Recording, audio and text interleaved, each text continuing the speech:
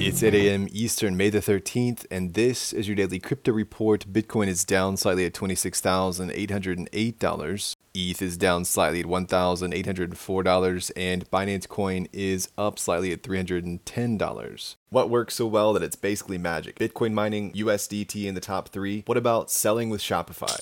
Shopify is the global commerce platform that helps you sell at every stage of your business. From launching your online shop to, did we just hit 1 million orders? Shopify is there to help you grow. From their all-in-one e-commerce platform to their in-person point-of-sale system. Wherever and whatever you're selling, turn browsers into buyers with the internet's best converting checkout, up to 36% better compared to other leading commerce platforms. Sell more with less effort thanks to their new AI solution, Shopify Magic. My favorite thing about Shopify is no matter how much you want to grow, they have the solutions you need to take control and level up your business.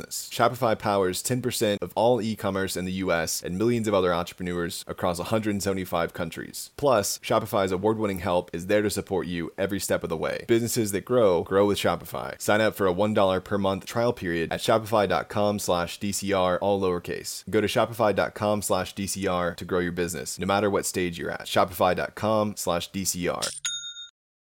Well, Terraform Labs founder Do Kwon is expected to be released on supervised bail in Montenegro while awaiting his trial on document forgery charges. The court approved a proposal from Kwon's lawyers for a payment of 400,000 euros to secure his release. However, Kwon and his travel partner, Terra executive Han Chang-jun, will be under surveillance and will be confined to their apartment as part of the bail conditions. They were arrested in March for attempting to travel with falsified documents, and both the US and South Korea have requested their extradition. The defendants assured the court that they would not hide and would comply with court proceedings. Kwon's next trial date is scheduled for June the 16th. Well, Binance has announced its decision to halt operations in Canada due to the challenging regulatory environment. Bitcoin briefly shed around $8 billion in market cap after the firm announced the withdrawal from the country. The exchange expressed disappointment in the new guidance related to stablecoins and investor limits provided to crypto exchanges, ultimately making the Canadian market unsustainable for Binance at this time. The Canadian Securities Administration issued guidelines in February that required prior approval for customers to buy or deposit stablecoins on crypto asset trading platforms, subject to due diligence checks by the CSA. Binance says it does not agree with the new regulations, but remains hopeful of collaborating with Canadian regulators to establish a more comprehensive regulatory framework for crypto. Binance has faced increased scrutiny from regulators in North America and has been considering cutting ties with its U.S. business partners. Well, crypto VC firm Paradigm has purchased approximately 50 million in additional shares in Coinbase. Paradigm now holds a total of 4.5 million Coinbase shares across 2 entities. This investment comes as Coinbase engages in a legal battle with the SEC, Paradigm recently filing a brief in support of Coinbase's lawsuit against the regulator. Despite the ongoing challenges, Coinbase has reported strong earnings for the first quarter, surpassing analyst expectations. Shares of Coinbase have performed well in 2023, rising approximately 65%